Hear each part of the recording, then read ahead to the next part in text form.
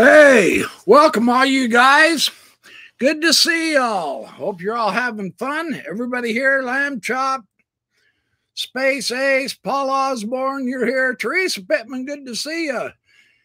Health Hollow, Heath Hollow, Cherish, Teresa Pittman, Tim Rathbone, all of you guys. Welcome to the Backyard Professor Sunday Night Firesides. Yeah, baby. That's what I'm talking about. Hey, we are going to get some t-shirts with the Backyard Professor. Yeah, baby. Yeah. We're going to make this happen, man. I have a great show tonight for you. I am really excited to share the information that I've got coming up. Hope that light's not blaring too bad. If not, I can put my fat head in front of it. Woohoo! Maybe I can turn this a little bit. Nah, forget it. I've got this board here. I'm going to use it right here. But anyway, let's get started. It's almost 6 o'clock. I'm getting a little bit started early. Not bad, though. Dan Vogel, good to meet you. Good to see you again, I mean. Hey, I watched your new video on Freemasonry. Sensational. I'll give you a heads up on that. Hey, everybody, you got to watch Dan Vogel's new video, brand new out, just yesterday or the day before on Freemasonry. It is exceptionally well done, as usual. I can't keep up with all these guys and their goodies, man. I keep trying and I can't do it. So I also have a little bit of news real quick to share with all of you, my wonderful people. Dan told me in a phone conversation this last week, we were talking on the phone and kind of, shooting the breeze and having a good time and eating some pizza. I hope I'm not letting the cat out of the bag, Dan. But anyway, he's got a new manuscript that he's turned in. So soon we can expect yet another Dan Vogel book to read. Yeah, I'm excited about that too. So just know he is busy producing books like crazy when he's not making videos and when he's not writing articles. I mean, you can't help it. We love this guy. He's awesome. Paul Osborne, my dear and good friend online, my fellow apologist back in the day, 15, 20 years ago when I was at FAIR. Paul never really did join FAIR. He was kind of an independent Egyptologist. Yeah, archaeologist too. Whatever.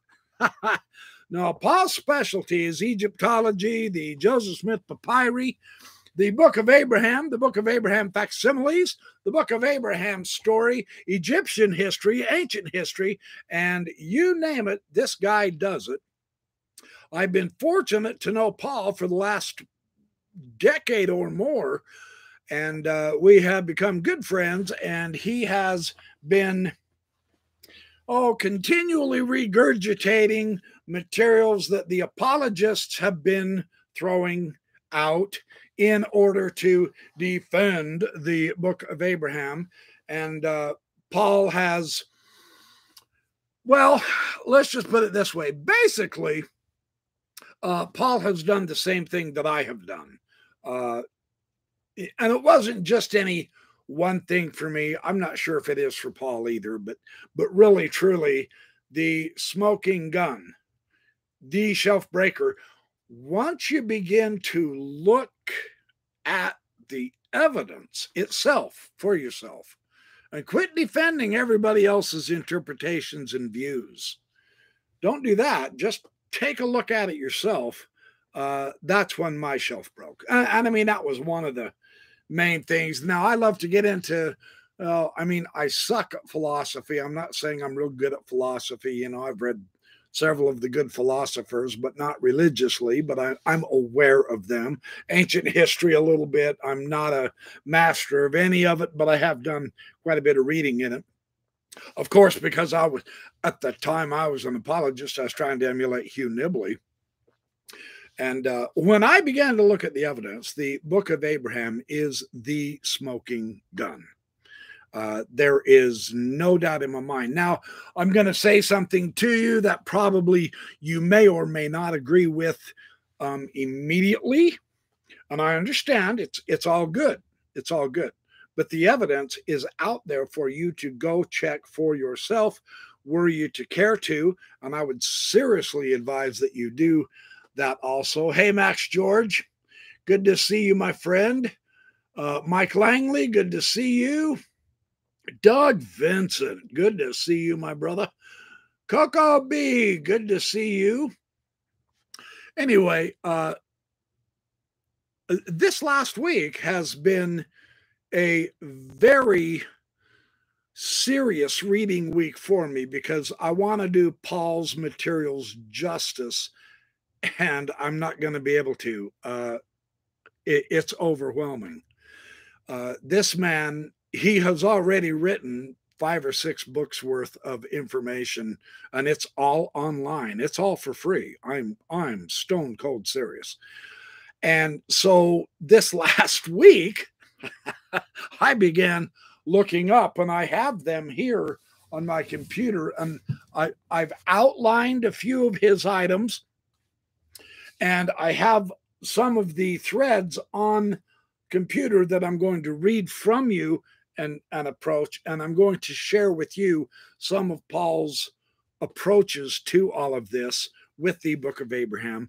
The one thing I discovered this week that I never would have otherwise, ever, I've been through several of his threads. Now, you have to understand some of Paul's Osborne threads on the Mormon discussion, no, not Mormon, discuss Mormonism, Shade's message board. Some of his threads are over 40 pages. Some of them are over 80 pages. And there's many, many, many posts in each page. And Paul brings in the photographs, and he analyzes the photographs, and he'll translate the Egyptian for you.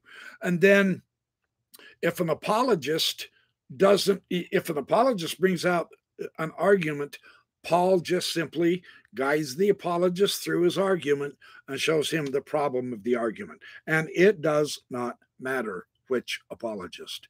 Here's what shocked me, what I discovered about Paul. And I hope he's not listening because it's going to swell his fat head. Woohoo! Here we go, Paul. You ready? I can't find, and I have truly read 700 pages of Paul Osborne's writings this week with his interactions. I can't find where Paul has ever been refuted. And that dawned on me yesterday. And I spent 12 hours yesterday looking through some more threads. I have never seen this man lose an argument in a discussion. And I mean, it doesn't matter whether it's something Joseph Smith said about the Council of the 50 or the city of Enoch, or something with Zion's order or Zion's camp. It's irrelevant whether it's about the facsimiles in the Book of Abraham or the papyri or whatever. Paul is like the linebacker that the other team's running backs, once they get the football, they can't even make it back to the line of scrimmage. Paul is there, bam, smacking them behind the line of scrimmage and tackling them every time. It's amazing. And what I'd like to do is, now I have outlined a couple of his items so that I can talk to you, but I really do want to read how Paul Osborne, it doesn't matter, you guys. I mean, Jeff Lindsay, it doesn't matter. Pearl of Great Price Central, every online apologist or every online message board or every online Mormon apologetic blog or every online whoever, Steve Smoot, Terrell Givens, Hugh Nibley, John Gee, Carrie Mulstein, Michael Dennis Rhodes, it is irrelevant who, when Paul finds an error in their, or an outright lie, or a deceptive approach, or a sneaky little approach, when they try to get our eye off the prize, take our eye off the ball. Oh, look at this stuff over here. He even beats them at their own forte when they really do want to get to the divine authenticity of the antiquity of the Book of Abraham. Paul Osborne beats him on that too. The man is a one-man football team, and he is as big as the football field. It is breathtaking. I know, I'm ranting and raving. Let me get on with this. Paul has also made some serious, important new discoveries. And I want to share what I consider to be one of the best ones right now up front. This is so good. And I do have some photographs of this I will show you as I can, because this is so significant. And it's because he's always relentlessly churning and returning and returning and returning to the materials and learning. Now, I'm going to brag a little bit here. I suspect I might have had a small part in Paul's approach in some respects. I think he already had this, but I really emphasized it a few years back, 5 or 6 years ago, when I quit being an apologist. I actually got on the phone with my most difficult rival, Randy Jordan. And I talked to him one-on-one on the phone. And he told me, he said, you know why we always defeated you? And I said, no. And he said, because we always quoted Joseph Smith back at you. Oh, wow. Bombshell. You, the critics, were quoting Joseph Smith to me, the man who is defending Joseph Smith? And he said, yes, because you apologists don't defend Joseph Smith. You don't even know half of what he said because you've read the whitewashed version. The advantage now that we have is the Joseph Smith papers have put it all online. All of the stuff I'm going to show you and tell you about today is online. It's available. Or you can buy the book in the Joseph Smith papers. You ought to just get photographs. They're spectacular. Paul has discovered something. The way he funnels it back to what Joseph Smith said never ceases to astonish me. I mean, if someone, like, there's a particular character online, MG, mental gymnast, that comes onto the message boards, and he tinker toys around, and he started picking on Paul, so to speak, and he started trying to show how Joseph Smith didn't really consider the Book of Abraham scripture after all, and that he didn't try to canonize it, and therefore maybe all of this arguing against the Book of Abraham is a waste of time, and there's nothing that is condemning Joseph Smith, right? He's trying, of course, to downplay the Book of Abraham and get rid of it because Joseph Smith loses on this subject. And Paul just simply, gracefully started talking to him. Okay, mental gymnast. Well, what about this? What about Joseph Smith saying this? What about Joseph Smith saying this? Paul brings up articles out of the Times and Seasons, November 1st, 1843, for instance. He brings up articles from Oliver Cowdery in the Messenger and Advocate. He'll bring up an article by Wilford Woodruff. He'll bring up an article by whoever, Batman and Robin and Superman and Aquaman. Paul just knows where to go to give us the context for Joseph Smith's view. And when I talked to Dan the other day, Dan Vogel, on the phone, he just simply told me, he said, look, it's very simple. He said, I'm not into debating with the apologists. I don't care what they think. I mean, in some respects, yeah, but they're not the important element here.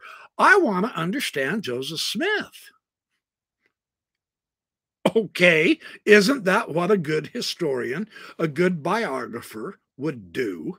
Well, we all know Dan Vogel is definitely one of the foremost biographers of the prophet Joseph Smith, right? So when he told me that, that really makes sense. That's cool because it's his interpretations, it's his translations that we're looking at, right? We want to see how they hold up on a basis of comparison with what we think we know now, right? That's the whole idea. Well, the apologists want to present Joseph Smith's knowledge in such a way that it is similar to what we today know. Uh, well, about the ancient history of Egypt, for instance, and Paul's going to slaughter John Gee when John Gee comes out on that. I so promise. Dan Vogel's going to wipe him out too. Or if they want to bring out the knowledge of Joseph Smith's translation of Facsimile 3, which I'm going to share with you tonight from Paul in ways that you're just going to laugh like hell. It is so funny how Paul just simply dismantles absolutely every defense there is to any of the facsimiles. But number 3 is his specialty. It always goes down to Joseph Smith. We begin and we end with Joseph Smith. Now, you know, that seems kooky because you say, wait a minute, that's what the apologists are doing. No, it's not. And that's the weirdness of this. They either have to ignore what Joseph Smith said about the book of Abraham, or about the Lord Jesus Christ, or about a concept of revelation, or something to do in ancient Israel, or whatever, or about ancient scripture or modern. They have to either ignore what Joseph Smith said, or they have to distort, or literally just change what he said. I'm not exaggerating. We've got the evidence. Dan Vogel has. Radio Free Mormon and Bill Reel have been showing this time and again from the modern church leaders' point of view. Man, they don't have anything about Joseph Smith on their minds at all. Paul Osborne is one of the premier people. I know I've ranted and raved enough, but I can't over exaggerate. I hope you're not listening to me, Paul. I don't mean to embarrass you, but seriously, your contribution is, yeah. Paul is telling us now where to go to. Thank you, Paul. Very good. Follow those links that he's showing you in the chat, you guys. I'm serious. You're in for a treat. I am so not kidding. He takes no sass and he takes no prisoners. Now, in the terrestrial, the message board is broken up in celestial, terrestrial, and telestial. And in the terrestrial is where you can mud wrestle.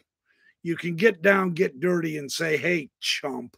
In the celestial, we insist on just nice discussion. Wonderful, friendly discussion. You can argue and refute, but you can't then turn around and say, oh, that argument's just idiotic. But in the terrestrial, baby, the fight is on. The terrestrial is the WWF of Shade's message board. You need to go there and look up Paul Osborne. It's incredible. We're having a lot of fun. Look me up too. I've been trying to do this series of videos on getting straight, getting clear on the Joseph Smith papyri. Dan Vogel says he wants to understand Joseph Smith. And so he is giving us clarity. Paul Osborne wants to get clear because we've been deceived. We've been deliberately confused. And we want clarity, damn it. And we're not joking anymore. We want clarity. And so that's what we're going to give you. And I think between the whole group of everybody out there who are now discussing this wonderful topic, and there is more to learn. That's, I thought 2 years ago it was pretty much all over. Paul Osborne had mopped up. And then he made this discovery I'm about to share with you. I know I've ranted and raved about long enough, but seriously, this is so fantastic. And you're not going to think much of it until I describe the full historic context that only a Paul Osborne could find, because the criticism of him, he then went back and researched and found the motive. And he showed the motive and refuted the criticism again. To you, my friend and brother, Paul Osborne. To all of you, my audience, I drink to your good health and wonderful friendship. My bottle of Everclear, water. Yeah, see, it's Everclear. It's water. I'm going to be doing quite a bit of reading tonight because I want you to get the flavor, the sense of Paul Osborne's personality and ideas. Okay, so here's the deal. To quote Radio Free Mormon, my other dear friend, you know what's so fun about all this is I'm making all of you guys here, I'm making so many cool friends. I mean, I am so blessed beyond my worthiness. I love all you guys. So, okay. Paul Osborne has discovered that in facsimile number 3,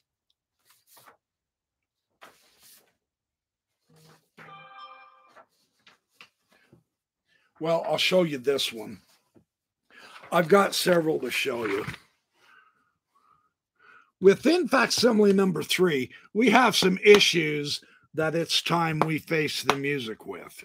And I'm going to show this to you and then talk with you about it. There's facsimile number 3.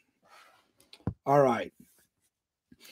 In facsimile number 3, we have some serious issues.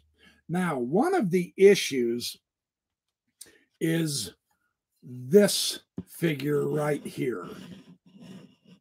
Now, everybody knows that this is the king of Egypt, Pharaoh, sitting behind Abraham. Everybody knows this is the king because Joseph Smith said it was indicated in the hieroglyphs above his head, right? So there's the king. And then here is the prince as indicated in the characters above his hand. We all know this is the prince. Then there's the waiter, and the waiter is in front of the little runt here who is a slave. This is how Joseph Smith interpreted this facsimile number 3, more or less. Joseph Smith gave us to understand that the hieroglyphs up here that are being identifying markers of these various characters, these hieroglyphs describe how this group of people are the Egyptians being taught by Abraham on Pharaoh's throne, and he's being taught astronomy. Abraham was a very wise man. The knowledge that he acquired was the knowledge through the Urim and Thummim of astronomy. That is what he said. That is what Joseph Smith taught. Paul Osborne has discovered, thank you to the Joseph Smith papers, that there's something wrong with absolutely every single one of these interpretations and identifications. Nothing here is correct. Nothing. And the one I'm going to focus on for the first part of this discussion, this wonderful Sunday night fireside, is this little runt of a fellow, Olimla, the slave, in facsimile number 3. Paul Osborne has discovered, now, of course, Egyptology already knew that. I say Paul Osborne discovered. He didn't discover this, but he has discovered one of the most significant findings about this little guy right here. This guy is supposed to be Anubis. Anubis, the god. Joseph Smith shows him as a slave. So what gives? How could Joseph Smith misunderstand that? Oh, as it happens, this gets ugly for Joseph Smith because of Paul Osborne's research. Osborne has discovered that I've got the best picture online from one of Paul's discussions, and I'm going to show it to you. Paul has discovered the Joseph Smith papers now in their publication, and this is available online. It's free. You can see this for yourself. This is the beautiful thing about this. Paul Osborne has discovered that the snout of Anubis has been chopped off. It's been hacked. Someone mutilated the Egyptian picture. We have the lead plate, that headlock carved, which is really cool because they have taken a picture of that lead plate. There it is. That's what it looks like on the lead plate. Now, Osborne, because of his desire to come to the truth of what the ancient Egyptians thought, which I believe is seriously a noble endeavor, has begun asking questions about this unique carving. Do you notice anything funny about it?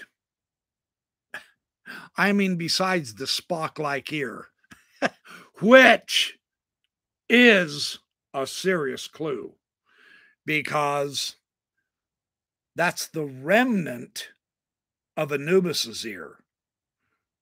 Can you see where the snout used to be? This is so amazing. Now I'm going to show you something else. Whoops. There's a closer close-up. Seriously. Here's your evidence. Paul Osborne had a sharp enough eye, and I'll never forget when he whooped it up on the message board.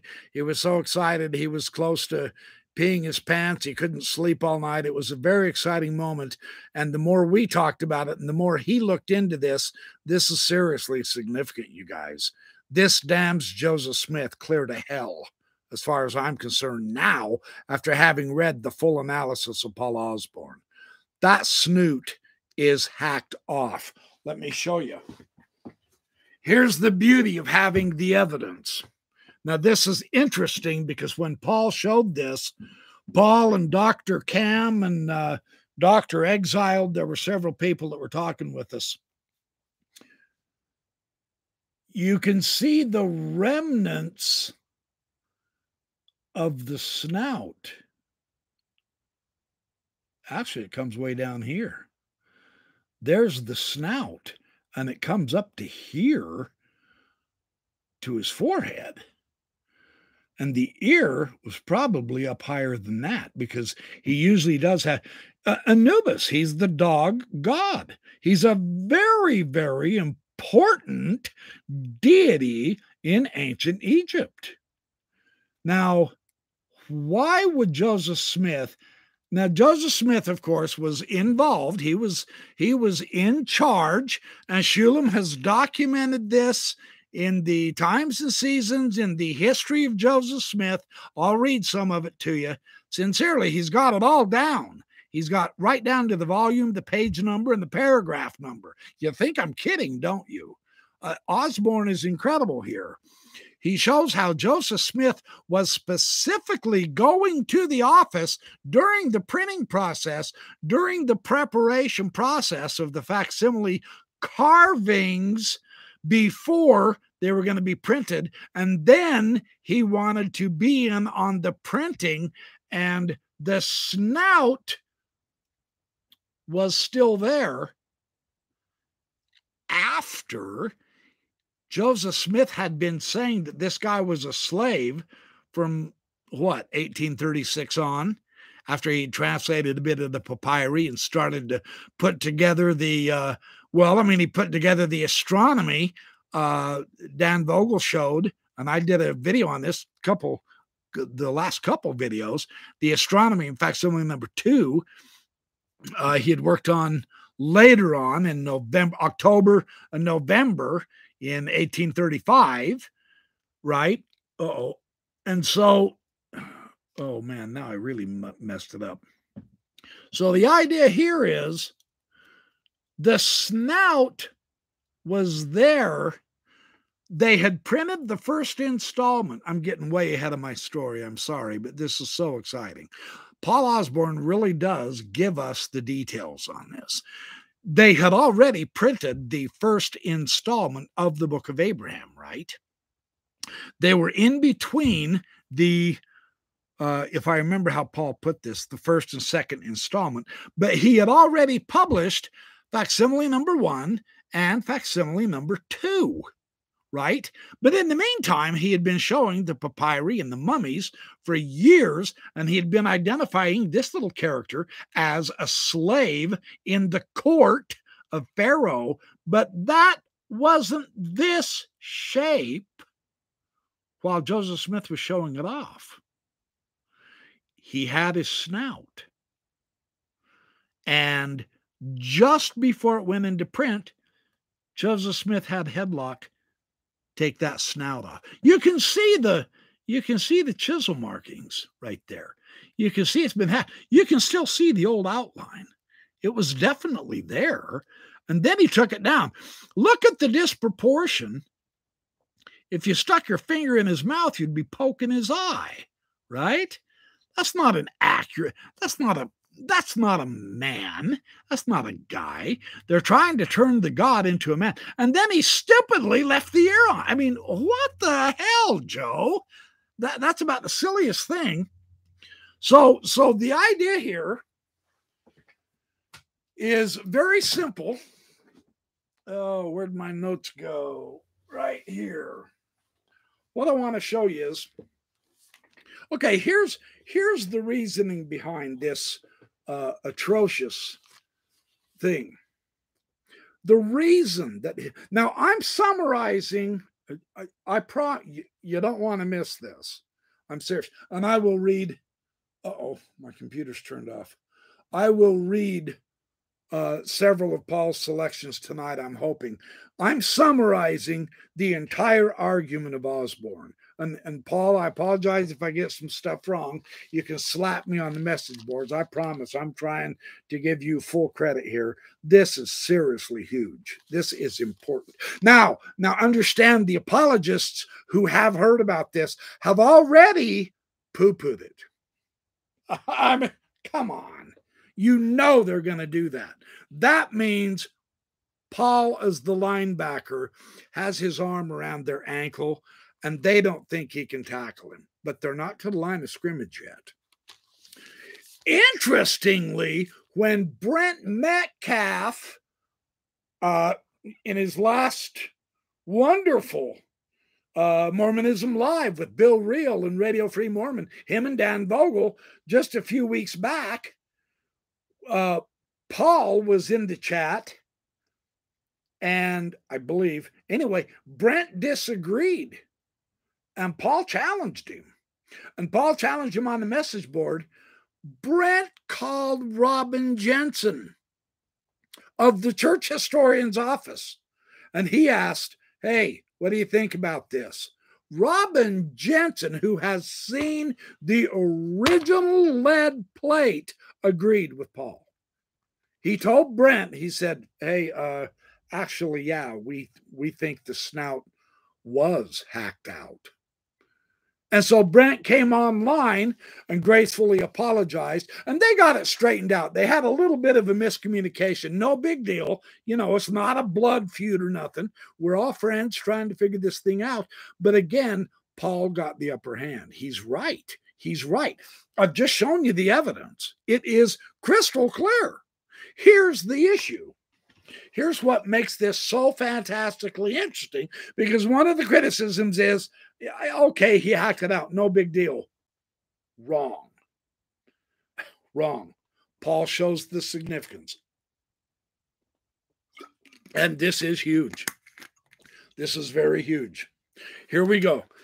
The reason his snout was hacked off is because Smith knew that he couldn't get away with equating Anubis with a slave.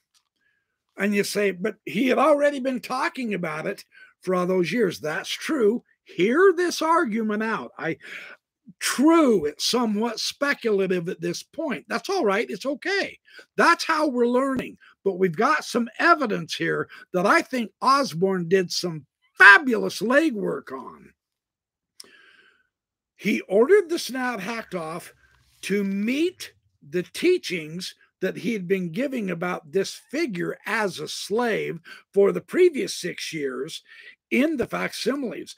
Joseph Smith's black man in facsimile 3 was labeled a slave ever since 1836. That was the common teaching. The word was already out. Yeah, okay. So images of the god and its meanings, however, were in Freemasonry. Ooh. Now, I personally wouldn't have ever thought of looking at the Freemasonry angle. Here's where Osborne just shines, as far as I'm concerned. And their understanding would catch Joseph Smith's problematic translation. So, in the Masonic book, and here's where Paul does some magnificent research, The Origin and Antiquity of Freemasonry, its rites and ceremonies, traced from ancient times to modern times in a series of essays. It speaks of Anubis as a dog-shaped deity. Now, this was very important to the Freemasons back in Joseph Smith's day, because part of their mysteries, as I also will show you, I've done a little bit of research in some Mason volumes I have tonight, I'll share with you tonight. The Egyptian angle was pretty important to the Freemasons in the 1800s. Make no mistake, Osborne finds like 8 or 9 Masonic references describing Anubis. Anubis was connected to the star Sirius. Sirius was a very important star to the ancient Egyptians. This was symbolized as the blazing star of Freemasonry. I'll explain the seriousness of that in just a moment. This is a symbol of, well, here's the moment, of divine providence and prudence. This is a holy item to the Egyptians, to the Freemasons. Joseph Smith, based on 19th century thinking, stupidly mangled and mutilated the ancient Egyptian iconography of one of the most important Egyptian deities and denigrated him down to a slave status. Sucks to be you, Joe. We now have Paul Osborne. So, and here's where I have, here's where I want to break in real quick with my own Masonic little bit of research. I can't let Paul outdo me everywhere, although he does anyway. He's rude that way.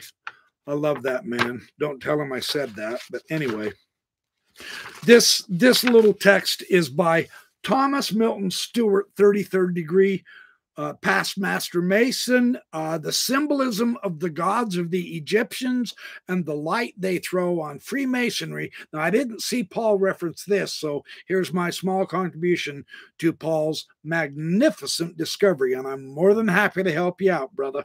No problem. This was published in 1927, but this is how the Masons understood this Anubis figure. I quote from page 96. 95. Let me start at 95. Anubis, the jackal-headed god, lord of the silent land, guide to the road of the west. Now, the road of the west was, of course, the setting sun, right? The sun makes his course through the heavens. Sun rises in the east, blazes across the sky, sets in the west, and then for another 12 hours, he's in the duat, the underworld, and he goes back around and under, and then he's reborn every morning in the east. So the directions are very important. Well, Anubis is a guide to the road of the west. That is what we see him doing in facsimile number 3, not as a slave. Joseph Smith just blew it there. That's Anubis, and he is guiding the deceased into the presence of the deity Osiris on the throne, right? He is associated with the Eye of Re as the guide of the dead. Now, the Eye of Re, of course, is the sun. Re is the sun god. It's not Yahweh, the earth, and whatever other Egyptian stupid invented word Joseph Smith made up for the sun. Shiny ha! And Paul has destroyed that supposed Egyptian parallel. I'll see if I can get to it tonight. Yeah, every moron knows shiny ha does not mean the sun unless you're an early Mormon, or else your name was Joseph Smith. The name of the god in Egypt is Re, the sun. Yeah. You know, you got to know a little Egyptian. Now, John Gee and Kerry Mulstein and Michael Dennis Rhodes, all of these guys know that, right? And yet they still insist on defending Shiny Ha. Come on. Anyway, he aided in the search for Osiris, and he embalmed him. And that takes us to the ridiculous approach Joseph Smith made with facsimile number 1, which began on the right side now, the Book of Breathings. Yeah. Then you had the Book of Breathings, and then the Book of Breathing ends with, facsimile number 3, the one we're talking about, right? So this Anubis ties all the facsimiles together. That white-headed bald guy in facsimile number 1, and that's a whole nother video, and Paul Osborne has shared boatloads of information that I'm dying to share with you in other podcasts. That bald-headed white guy was Anubis. There's no question about that. De Verrier in 1880 caught that. I mean, as long ago as back then, he knew something had been changed, and he said so. And now Paul Osborne has found the definitive evidence in the lead plate showing that they hacked off the nose. He watches the balance in the judgment, and this is also in another one of the Joseph Smith papyri. I'm really serious. Anubis is in there on the scales. He's underneath anyway, I'll get to that. You'll see it. By the way, I'm going to be on Mormon Stories, not tomorrow night. If you haven't got that's the other announcement I was going to make. It's going to be next Tuesday, May 10th. And it's going to be at 5 p.m., not 6 p.m. Sorry, I didn't announce that at first, but there's quite a few of you there. So I'm going to be on Mormon Stories, not tomorrow night, but Tuesday, next Tuesday, not this Tuesday, next Tuesday, May 10th. And I will be sharing a lot of this information with advanced extra stuff because he's going to give me a lot more time, bless his heart.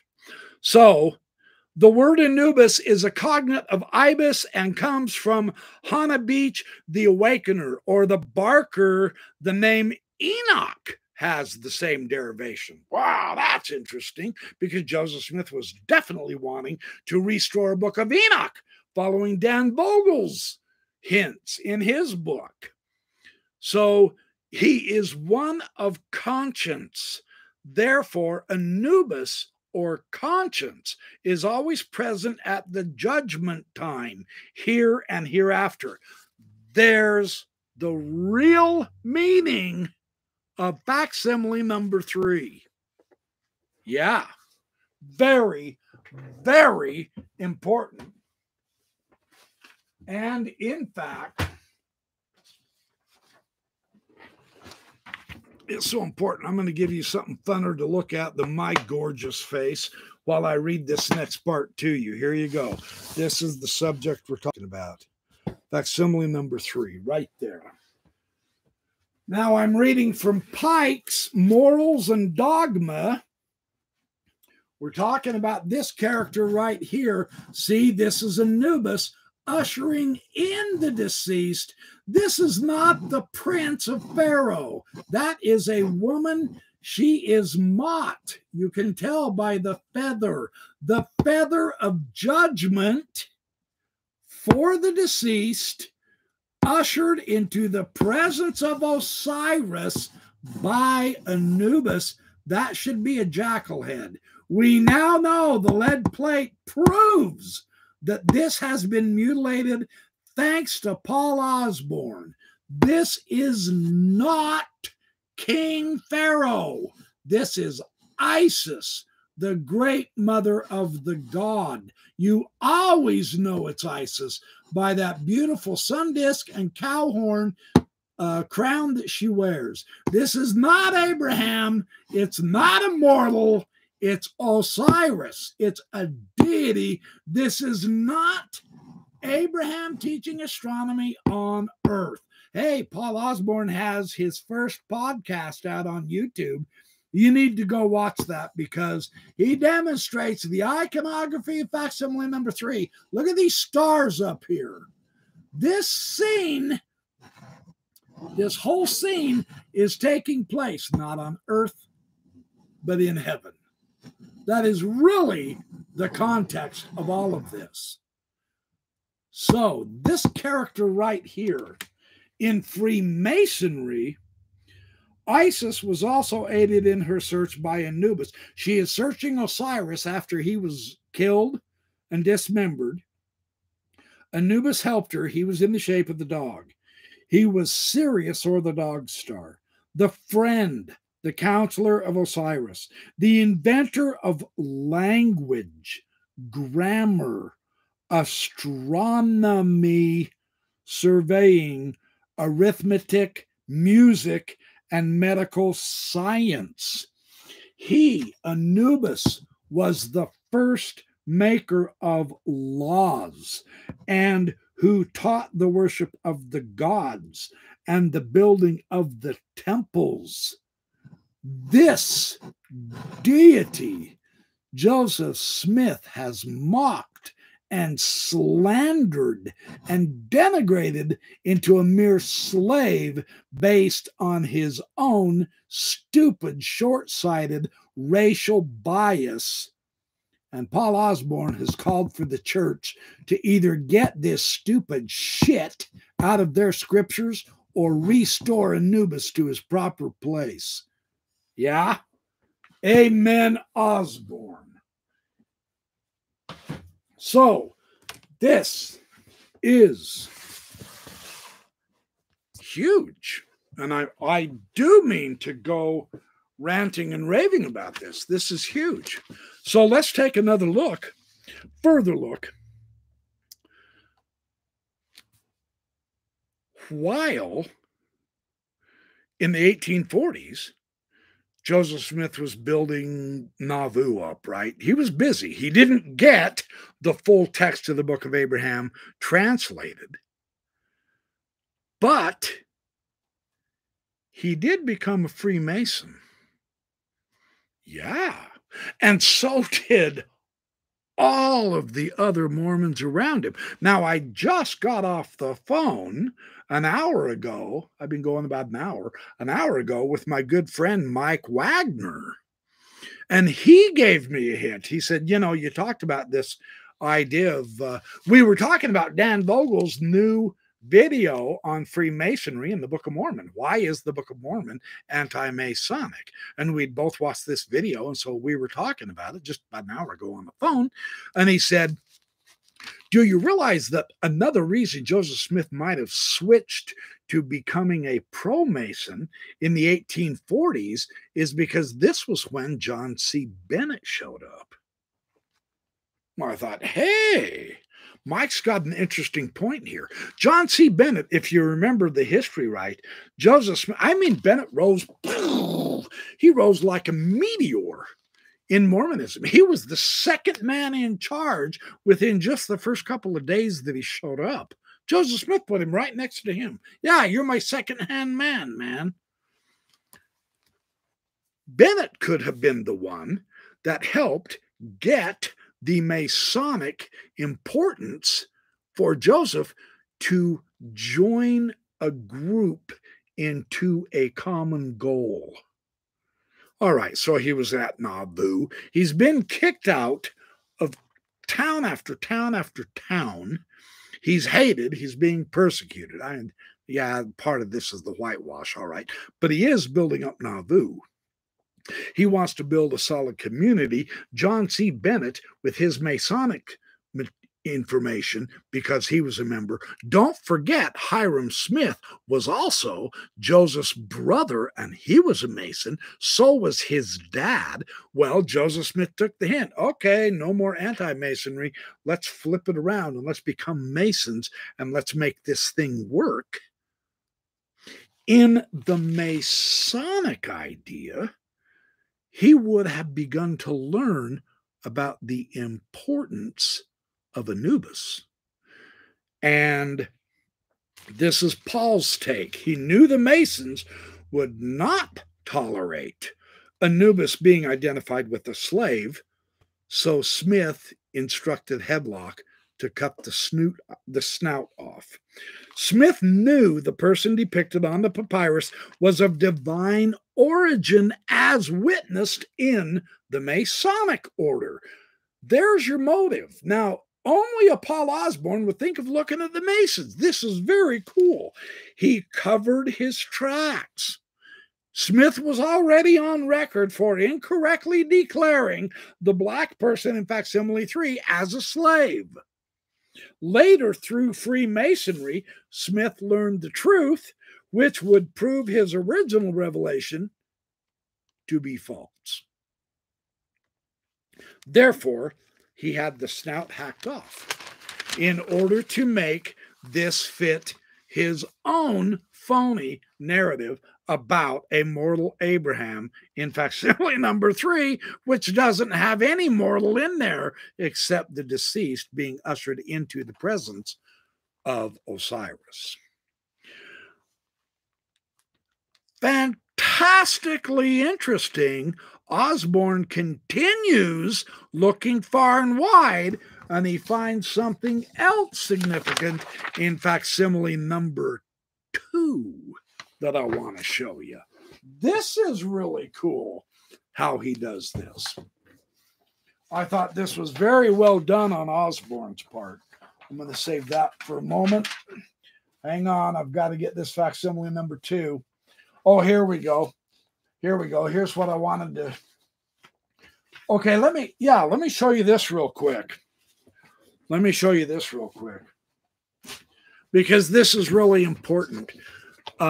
Everywhere where Smith put a human in the facsimiles, no kidding, he blew it. Everywhere he put a human. Here's facsimile number 1. Now notice here that this is a reconstruction. The bawbird, there's only one bird. It's not his hand. In this particular reconstruction, the person lying on the couch, he's holding his own penis, and Anubis is holding out his hand. This priest of Pharaoh, this idolatrous priest of Pharaoh that Joseph Smith wrongly identified, is Anubis. This particular one is Lanny Bell, the Egyptologist. This is his reconstruction where there's no bird at all, but just his hands up by his face. And Anubis is holding out his hand, holding a cup. But both professional Egyptologists all Egyptologists know that facsimile number 1 cannot possibly be a priest. Notice that this particular head looks a lot like the head in Joseph Smith's reconstruction, whereas we know that it has to be Anubis. And there it is. There's a very good comparison right there. Sorry. See how silly? Similar. The head here looks to the head here. That's all wrong. Nothing there is right. This, the Anubis head, should be there. And through details, and I'll get onto this later, Paul has done a tremendous amount of study. This hunched shoulder here, this is actually the remnants of the headdress of Anubis. And when you go to the original papyri that has the lacuna and all that, we'll get into that another time. I don't want to get heavy into it at this point because I want to talk about facsimile number 3. However, this is also really cool, and it's pretty cotton picking important. This theme here, this is off of the papyri, and this is the gap, this is the lacuna, and it's got this absolutely stupider than dumb pencil sketch of a guy looking directly. There's his eyes and his nose and his stupid looking mouth. I wonder if that's Joseph Smith's self-portrait or something. That is so wrong, it's not even wrong. This is a much more accurate rendition there. Now, true, Lanny Bell left Anubis white, which technically Paul Osborne is correct. Anubis should always be pictured as black because of his black fur. Anubis is always pictured as black. But so the whole restoration idea of the facsimile to evince the story of Abraham, that's just bogus. It's just stupid. There's nothing even maybe correct in any of that in any kind of fashion. And so Osborne has rightly taken Joseph Smith to task on that score. So let me keep going here. This is what is so cool. Oh, I was going to show you. I get so carried away. Look, Osborne has made the Book of Abraham subject exciting, just like Dan Vogel, just like Radio Free Mormon and Bill Reel. We owe these guys a tremendous debt of gratitude for guiding us through so many intricacies that are actually seriously necessary. This is important if we want to get accuracy to be able to get the correct view, right? So Osborne, with his sharp eye, has noticed something else here that I want to show you in facsimile number 2. Now, not only should Anubis be in facsimile number 1, notice that, again, Smith turned the god into a human, the idolatrous priest to Pharaoh, and that's completely bogus. Well, here, very interestingly, this central figure, this upper figure, I should say, the 2 feathers, he's holding a standard of power, and on that standard is a jackal, right? So Osborne has said Joseph Smith is on record as sharing that standard of power, and it's a jackal, and so there's no way that Joseph Smith is going to get away with calling that jackal a slave.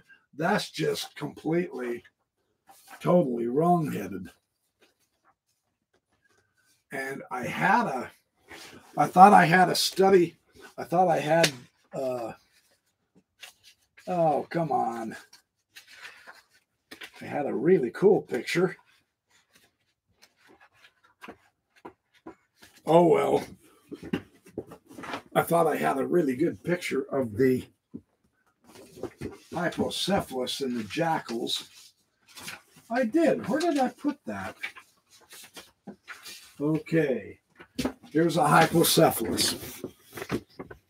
Oh, I've got the hypocephalus. I mean, here's the argument about the jackal in that hypocephalus that Paul brings up that makes such a difference.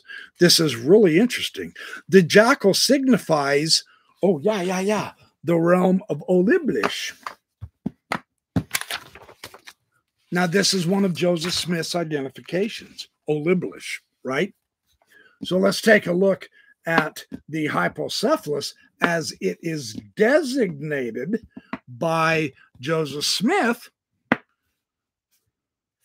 And then we'll see again the problematic nature of his interpretation.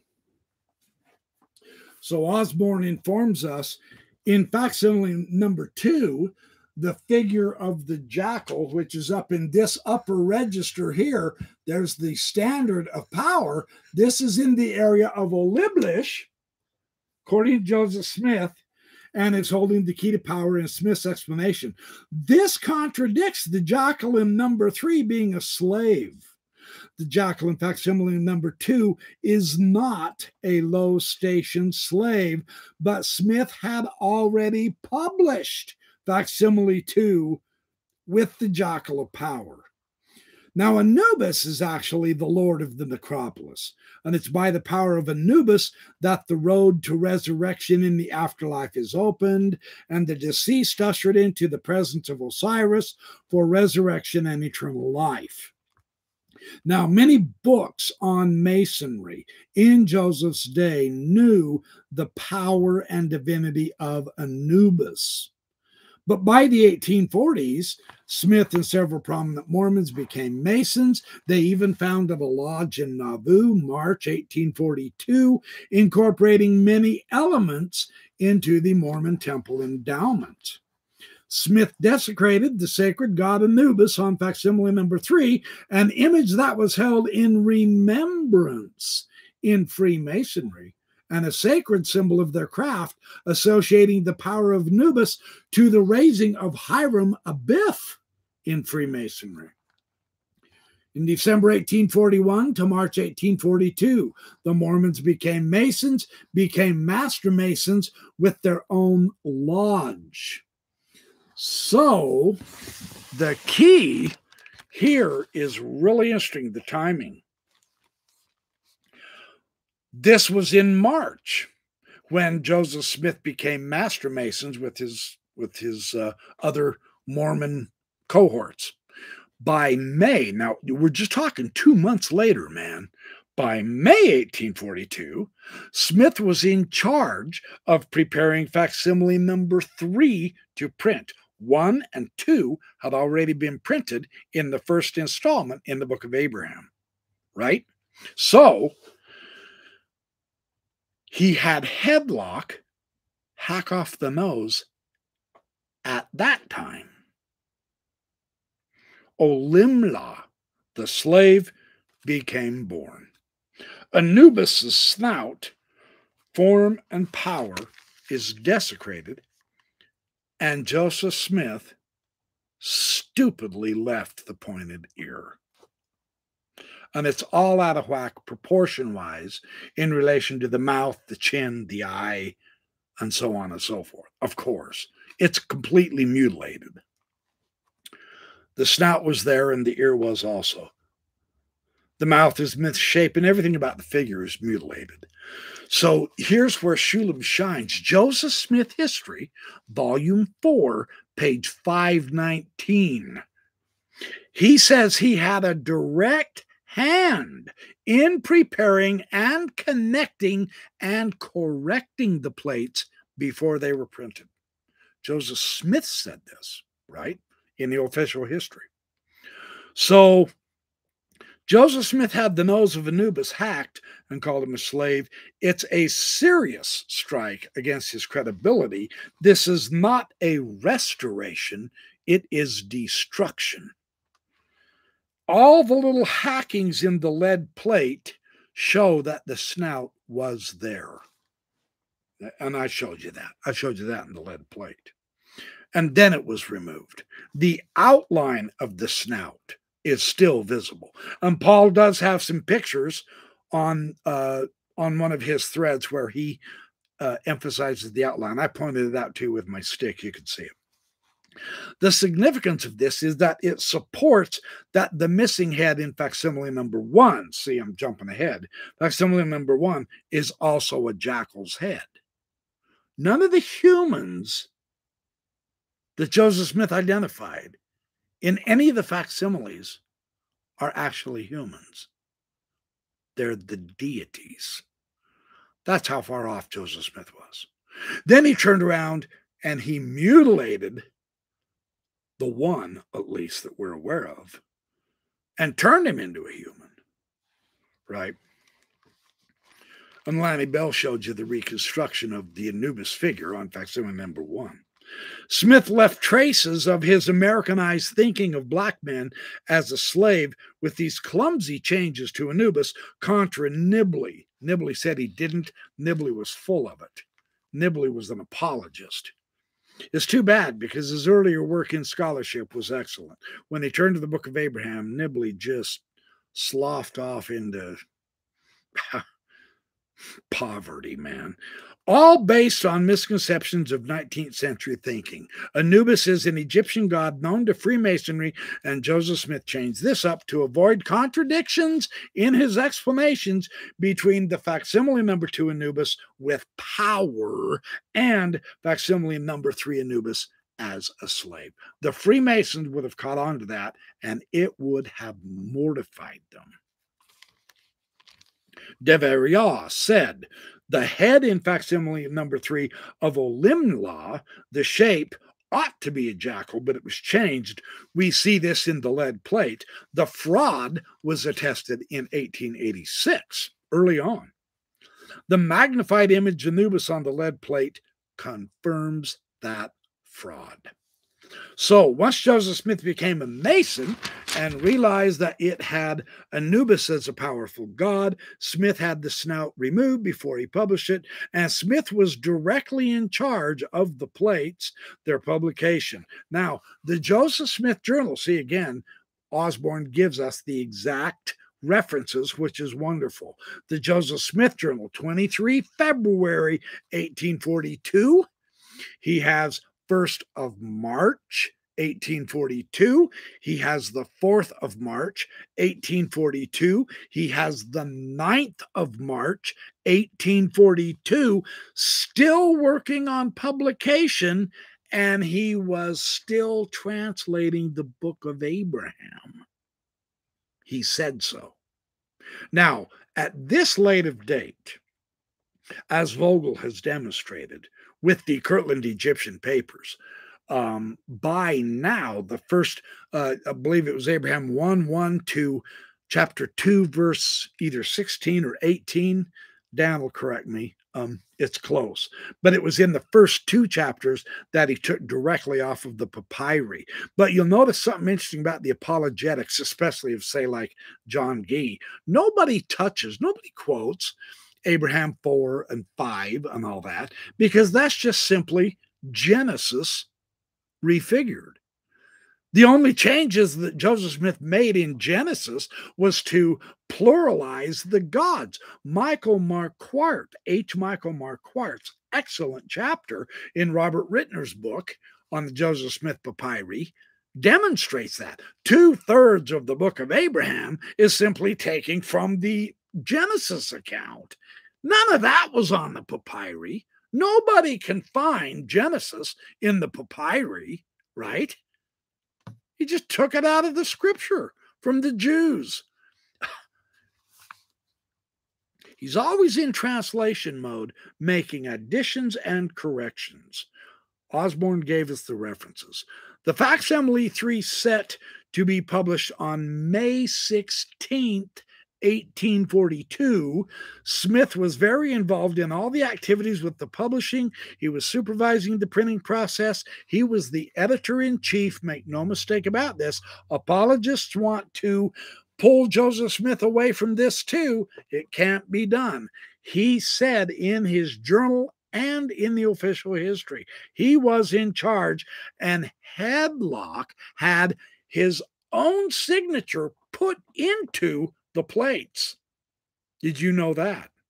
Yeah, Headlock, look, he was the artist. He was the one putting in all the work. He was the one pressed for time because all of a sudden now there's a major change. Oh, change the look of that figure. Take off the nose.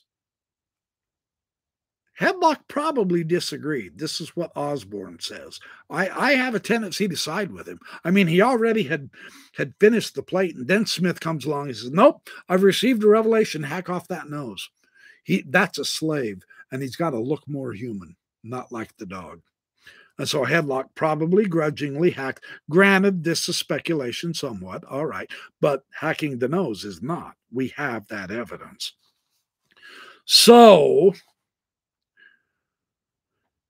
on Olimla the slave, now I know Paul has discussed this extensively, and there is a lot more than what I'm about to show you, but I really do have to share this because this shows us the extent of how desperate the apologists are to try to find something authentic with the Book of Abraham facsimiles, comparing Smith's explanations, his interpretations, his translations with modern Egyptology, which, of course, can't be done.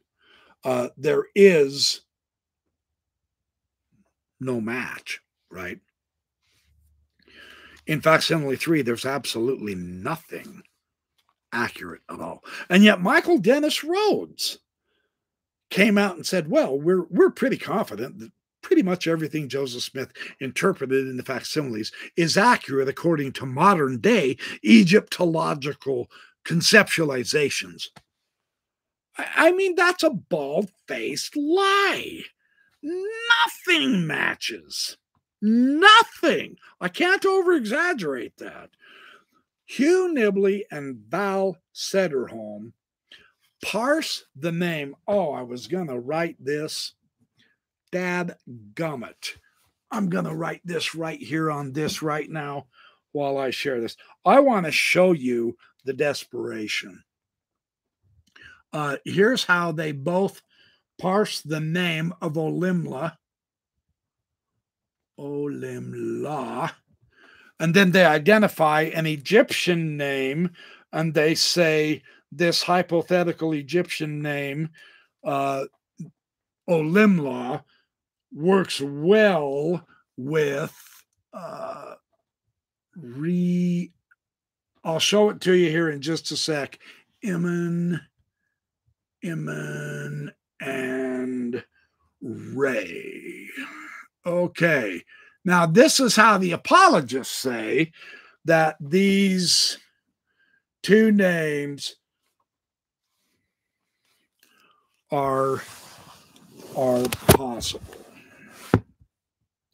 Right there.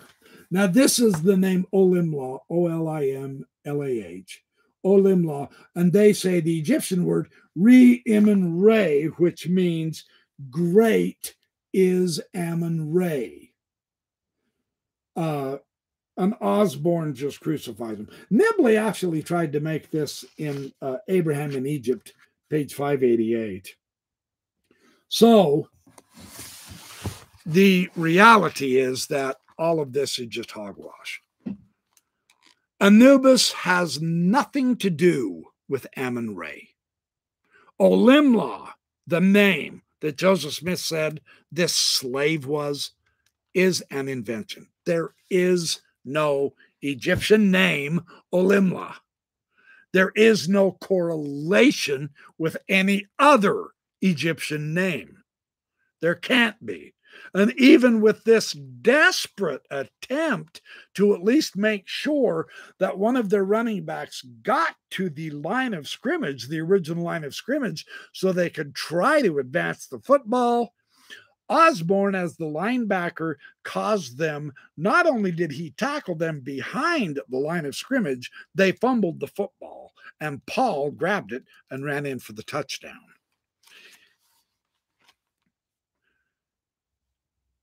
This has nothing to do with Amun-Re. It has nothing to do with facsimile 3, figure 6, who is the Egyptian god Anubis. Olimla is not an Egyptian name. That's final. So we again see the interesting process of the apologists not even understanding the nature of the evidence that they have, such as that lead plate and the demonstrating of the hacking of the snout, right? Once it was pointed out to them, then they say, oh, well, yeah, of course, we've known that all along. Bullshit. Paul Osborne showed them that. And what this demonstrates is Joseph Smith cheated. He desecrated the Egyptian religion. He completely blasphemed Anubis as one of the most sacred Egyptian gods. And Joseph Smith turned him into a slave. And we're supposed to swallow that bullshit swill? No, thanks. I'll take Paul Osborne on my side anytime, man. See how this works. Then they turn around and they try to say, well, Olimla is an actual Egyptian name. No, Olimla is not an actual Egyptian name. Well, Olimla has correlations to Amun-Re is great. No, because Anubis, who is actually that slave, is not associated with Amun-Re. Don't you kind of get the feeling that I mean, really, Mormon apologetics has nothing. Man, it's sand sifting through their fingers, and they're trying to tell you, look at this fantastic sandcastle we've built. There's nothing there. It's already slipped through your fingers. You're empty-handed. You've got nothing. Zero, zip, nada, zilch, nine, no. They're so desperate. And in fact, and I've actually said this, and Paul Osborne certainly has, the 4 idolatrous gods under the lion couch, in fact, assembly number 1. Joseph Smith invented 4 really silly sounding names. And of course, the apologists think that we can find some Hebrew parallels with some Hebrew words and elements and show that, hey, they're authentic ancient names, which is entirely 100% beside the point. They're supposed to be Egyptian. Joseph Smith said so. Right? Yeah. So anyway, man, Paul, I wanted to get through so much more of your fantastic material. I'm sorry, I'm essentially out of time. Dadgummit. However, really seriously, with Paul's blessing, I will be happy to give you next week a whole lot more on other areas. I think I was right to emphasize this Anubis snout issue, because now we know, we can say with clear consciences, we can say directly, Joseph Smith fraudulently mutilated the actual iconography in order to present his own stupid bullshit history and bullshit theology and bullshit bias and bullshit racism. It's in the open now. You can see this lead plate online. So that's where Paul got it, the picture I showed you. So, I mean, we don't want, it makes us look like we're being antagonistic. It makes us look like we want to be enemies. No, we want clarity. You know, the apologists completely keep bringing in fundamental, irrelevant silliness. There's one proof. There's another proof. Rao Kiang, meaning the expanse, that's Hebrew. There is no Hebrew on hypocephalus facsimile number 2. Yeah, Joseph Smith is saying Ra Kiang. Oliblish is Egyptian. Oliblish is not an Egyptian word. It does not have anything to do with any kind of God. It's a nothing term. God sitting upon his throne. He took this actual hieroglyph from another part of the papyri. I think I showed that last week when I showed he also filled in these with hieratic from the book of breathings of all. Kolob, that is a completely made up word. It is not Egyptian. Well, so they find Semitic word parallels. Kalb from the Arabic means heart, flip-flop, the center, the ponderous weight of gravity, etc. None of that has anything to do at all with the Egyptian hypocephalus. And then the earth in its 4 quarters, that's probably his best approach. It's been somewhat granted, but not totally, because there are Inish go Andash, God the Son in Egyptian. That is pure bunk. None of that is real. This is just Joseph Smith fantasy making up words. And then you got the ithyphallic deity upside down, of course, which is the god Min, God sitting upon his throne with a heart on. That's the ithyphallic deity. So, I mean, we're not trying to be enemies and we're not trying to be antagonistic, but you have to call an ace of hearts a red ace of hearts. You have to call the ace of spades the ace of spades.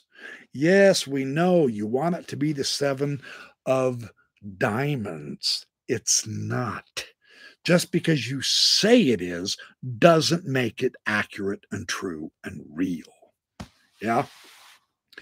So it's time to redeem Anubis to his rightful place of honor and glory. Now, everywhere I look in the Egyptian Book of the Dead, everywhere I read about in the coffin texts, I don't see a lot of vignettes in the coffin texts. I've got 2 beautiful copies, Raymond Faulkner and Carol Andrews' edition of Raymond Faulkner's analysis of the papyri of Annie, and its full, gorgeous, sumptuous color plates. Anubis is nowhere desecrated as a human slave. That's just wrong. I believe Paul Osborne is correct in telling the church, pull your heads out of your uninspired butts and quit mocking a genuine ancient religion with your heinous idiocy, imagining it's a revelation from your God to the total truth when it's pure garbage. Yeah, that's harsh. But for hell's sake, how long are they going to keep printing this stupid, uninspired, incorrect trash before they get the hint?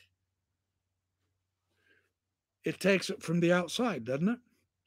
Hey, the only reason we have the Joseph Smith Papers Project, the only reason that the church magnificently published all of these fantastic photos of the papyri is because all the rest of the world was saying, hey, yo, eggheads, you uninspired dolts and old fogies sitting on your high towers in your comfortable chairs in Salt Lake City doing absolutely nothing except hiding your history like a bunch of punk cowards. You need to come clean. Your whitewashed history is bullshit, and we're not going to take it anymore. And they finally started to show it all, right? When the outside pressure got strong enough, Mormonism had no choice but act. Right.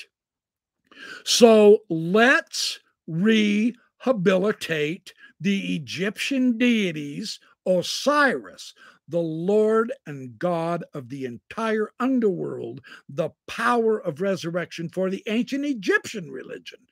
Isis, the great mother of the gods, she gave birth to gods and creation. The ancient mother goddess, she needs to be restored to her proper place. It's not an all-male priesthood. Get your patriarchal bullshit out of the ancient Egyptian true religion and let its own glory shine forth. It's time to put Anubis back. It's time to quit making men of women. Mott is not the son of anyone. What in the hell are you still publishing that stupid bullshit for? John Gee knows this. Carrie Molstein knows this. I guarantee you Michael Dennis Rhodes knows this. Then why are you still trying to defend Joseph Smith's lame, stupid, false interpretations? I second Paul Osborne all the way on all of this. Seriously. You desecrate others' religions and their deities and their meaning of their idea of salvation for your own benefit so that you can become a multi-billionaire, stingier than everybody else all combined organization. And then you wonder why people don't like you? Well, do you want me to mail you in $1 so you can buy a frickin' clue as to why? I mean, damn! What's it gonna take for you old bats to wake the hell up? Duh! Ask your own idiot Egyptologists that you pay to defend Joseph Smith, and they fail at doing. They're making you look stupider than you already do. Right? That's the issue. Seriously. It's time to tell Mormonism to get those facsimiles fixed properly. We have accurate Egyptological understanding of what they actually should be, and your stupid Joseph Smith shit isn't it.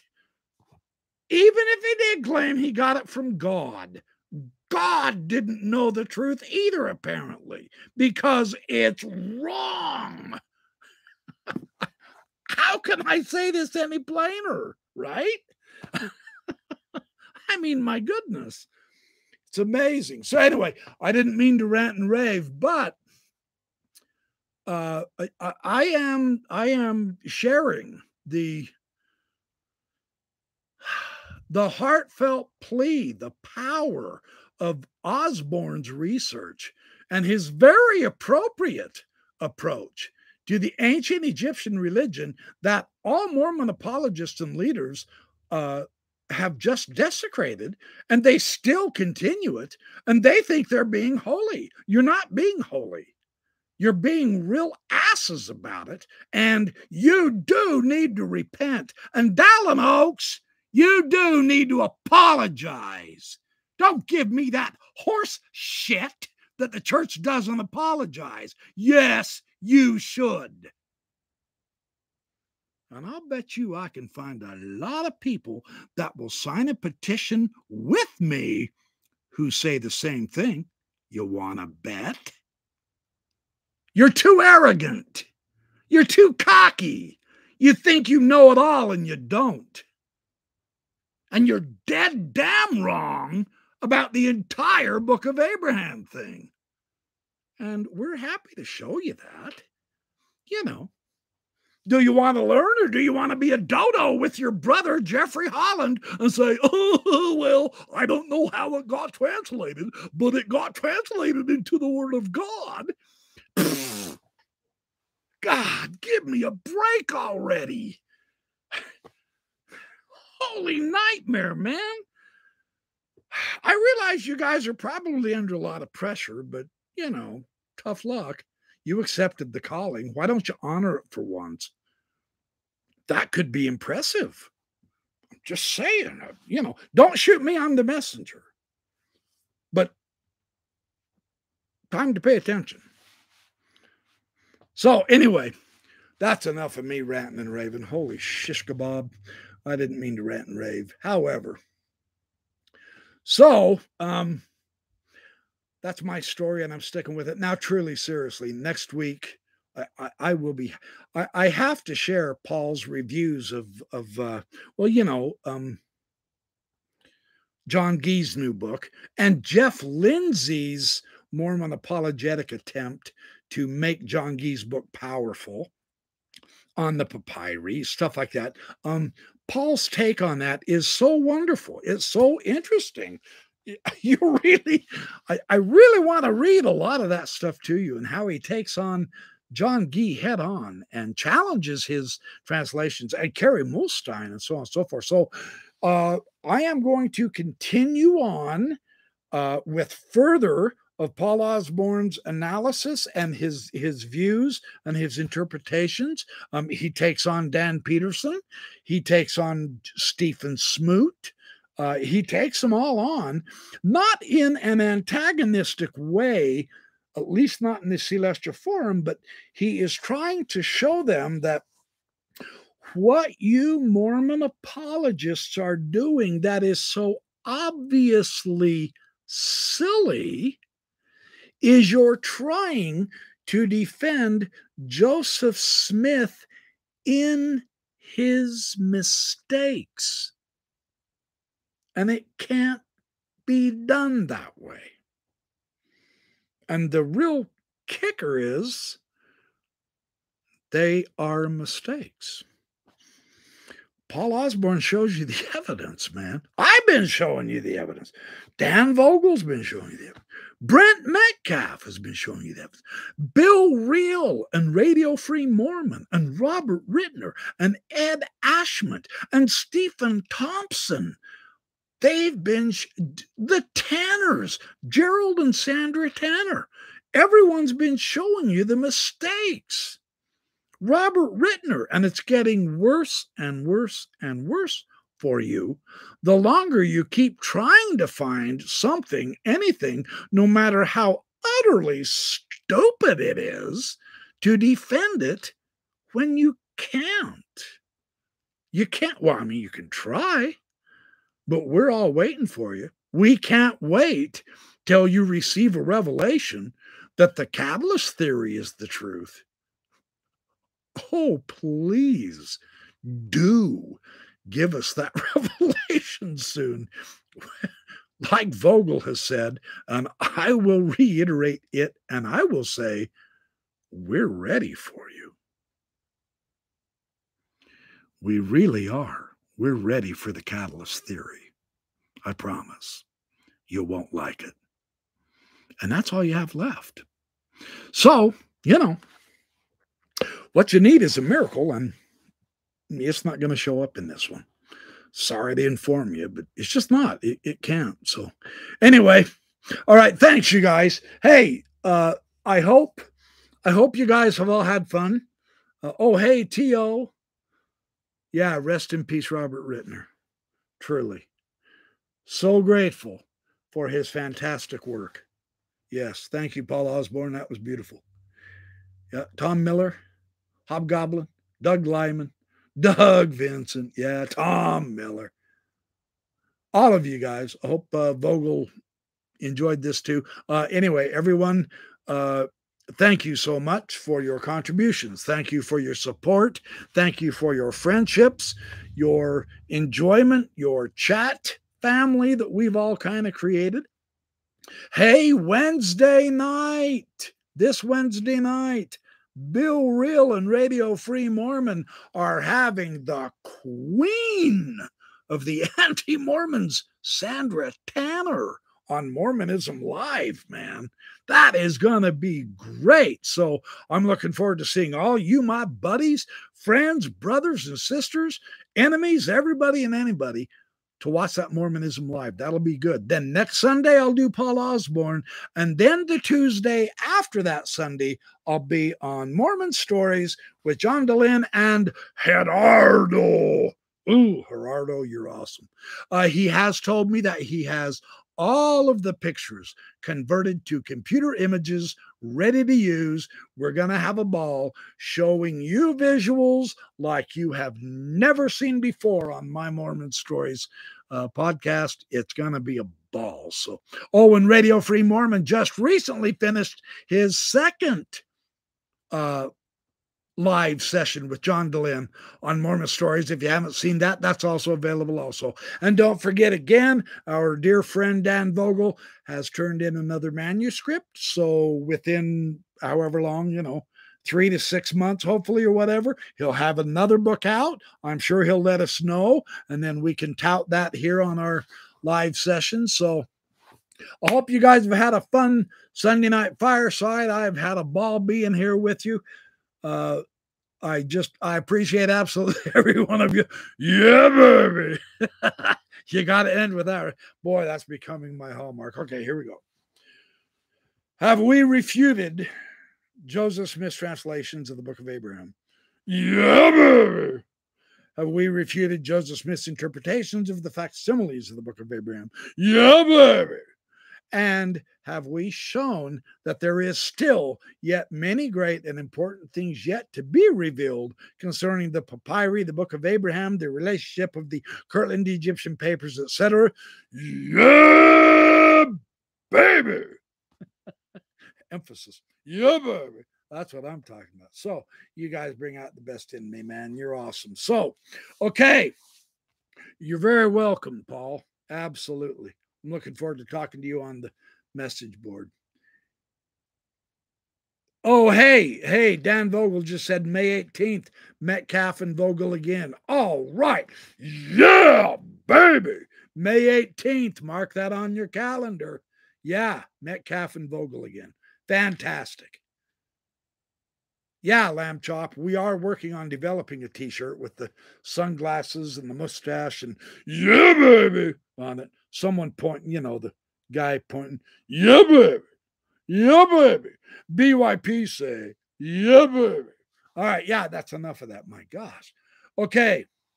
Thanks, all you guys. You have a good evening, and I will see you Wednesday night, and then I will see you next Sunday night. Same time, same place, with a completely new analysis of other areas of this utterly fantastically interesting subject on Joseph Smith Papyri, and we are getting clear. Definitely. Yeah, baby. It's about time. Yeah. Love all you guys. I gotta go. See you Wednesday. All righty. Hasta la vista, baby.